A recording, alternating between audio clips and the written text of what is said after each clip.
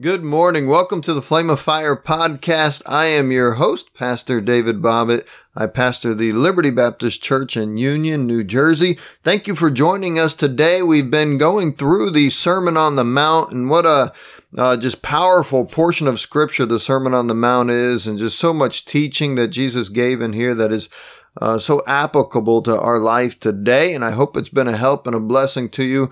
We are still in chapter 5, of course, where the Sermon on the Mount starts, and we have been looking at what does it mean to be living under grace. And in verse 17 of chapter 5, Jesus introduces this thought. He says, "Think not that I am come to destroy the law or the prophets.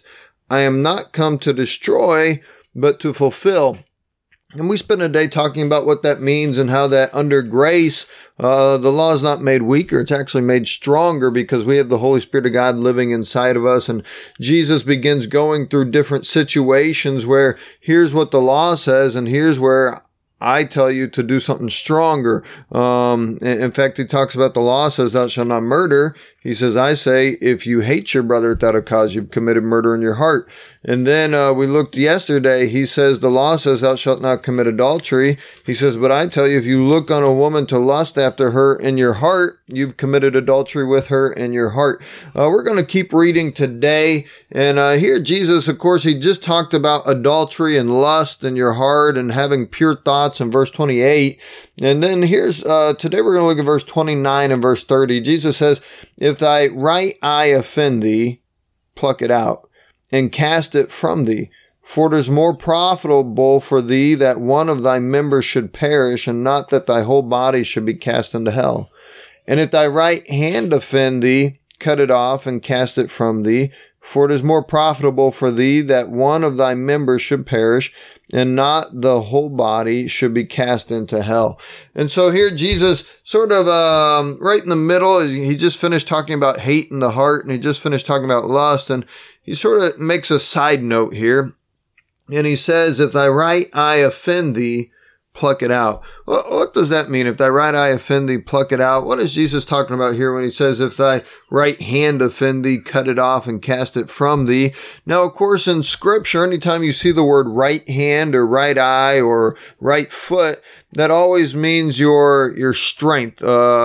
Predominantly, most people, their right hand is their strong hand. Now, there are a few lefties, and maybe I have a lefty listening this morning, but for the most part, the majority of people, your right hand is your strong hand, your right eye is your strong eye, your right foot is your strong foot. And so in Scripture, anytime you see right hand or right eye, it means your strength. It's talking about your strongest part. And so he says, if thy right eye offend thee, pluck it out. And that word offend just means something that would cause you to stumble, something that would be a stumbling block in your way. If you were to go back, and I don't know Greek, I don't know Hebrew, and I don't think you have to know those to understand the Bible is written for the English people, for us to understand, and I believe God made it clear, but sometimes you can look at words and their definitions, and you can find out a little bit more of the meaning, and that word offend is the same word that the Hebrews would use then, the Greeks would use for the stick that held up their trapdoors. And so they would trap animals and they'd have a stick in there, and that animal would come in, and when that animal bumped that stick, the trap would shut. And so this was something that ensnared the animal. This is something that trapped the animal. It's the same word, offend. Anything that causes you to stumble, anything that causes you to fall, anything that causes you to get stuck in a spiritual trap. And so Jesus says, if thy right eye or if thy strength offend thee or cause thee to stumble, pluck it out and cast it from thee, for it is profitable for thee that one of thy members should perish, and that not thy whole body should be cast into hell. Here's what Jesus is teaching. You're better off living without a complete physical body and living without complete physical health than to have a physically strong body, to have physically strong health, and to never become a Christian, never serve God, and live your life serving the devil. You know, the truth is there's a lot of people out there who they have all their health, they have strength, they have money, they have wealth, but they're using all of their strength and their ability for the devil. And because they have their strength, they don't realize they need God. They don't realize that they need salvation, and they're relying on themselves. And Jesus said, you'd be better off if you were a cripple. You'd be better off if your health wasn't that strong and you lived a life serving God. And let me just remind us today, Christians, if you look at your own situation and say, well, I'm lacking this, or I'm lacking that, or I'm not the strongest, I'm not the smartest, I'm not the most educated, I don't have the most money, whatever it may be, sometimes those things that we think are the weaknesses in our life are actually the strengths in our life if they lead us to trust God more and if they lead us to serve God more. I would rather live in a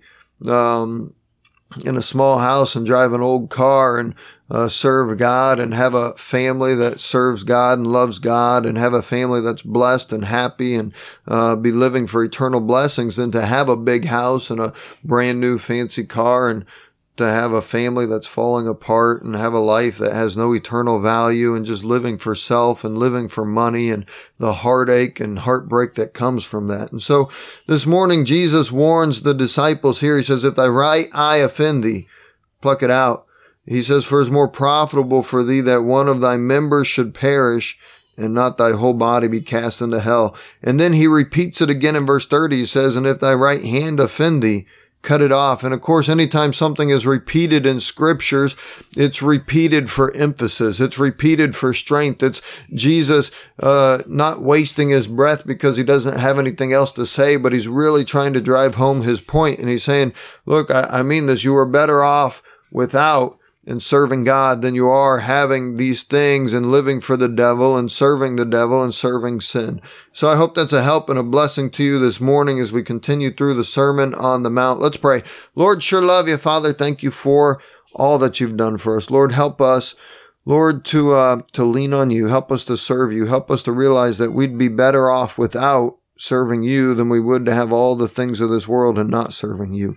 Father, I pray you'd help us to realize what's truly important, Lord, and that's not the health or the wealth of this world, but Lord, that's spiritual health and it's spiritual wealth in the world to come. Lord, we love you. We need you. I pray you'd help us. I pray you'd help our nation.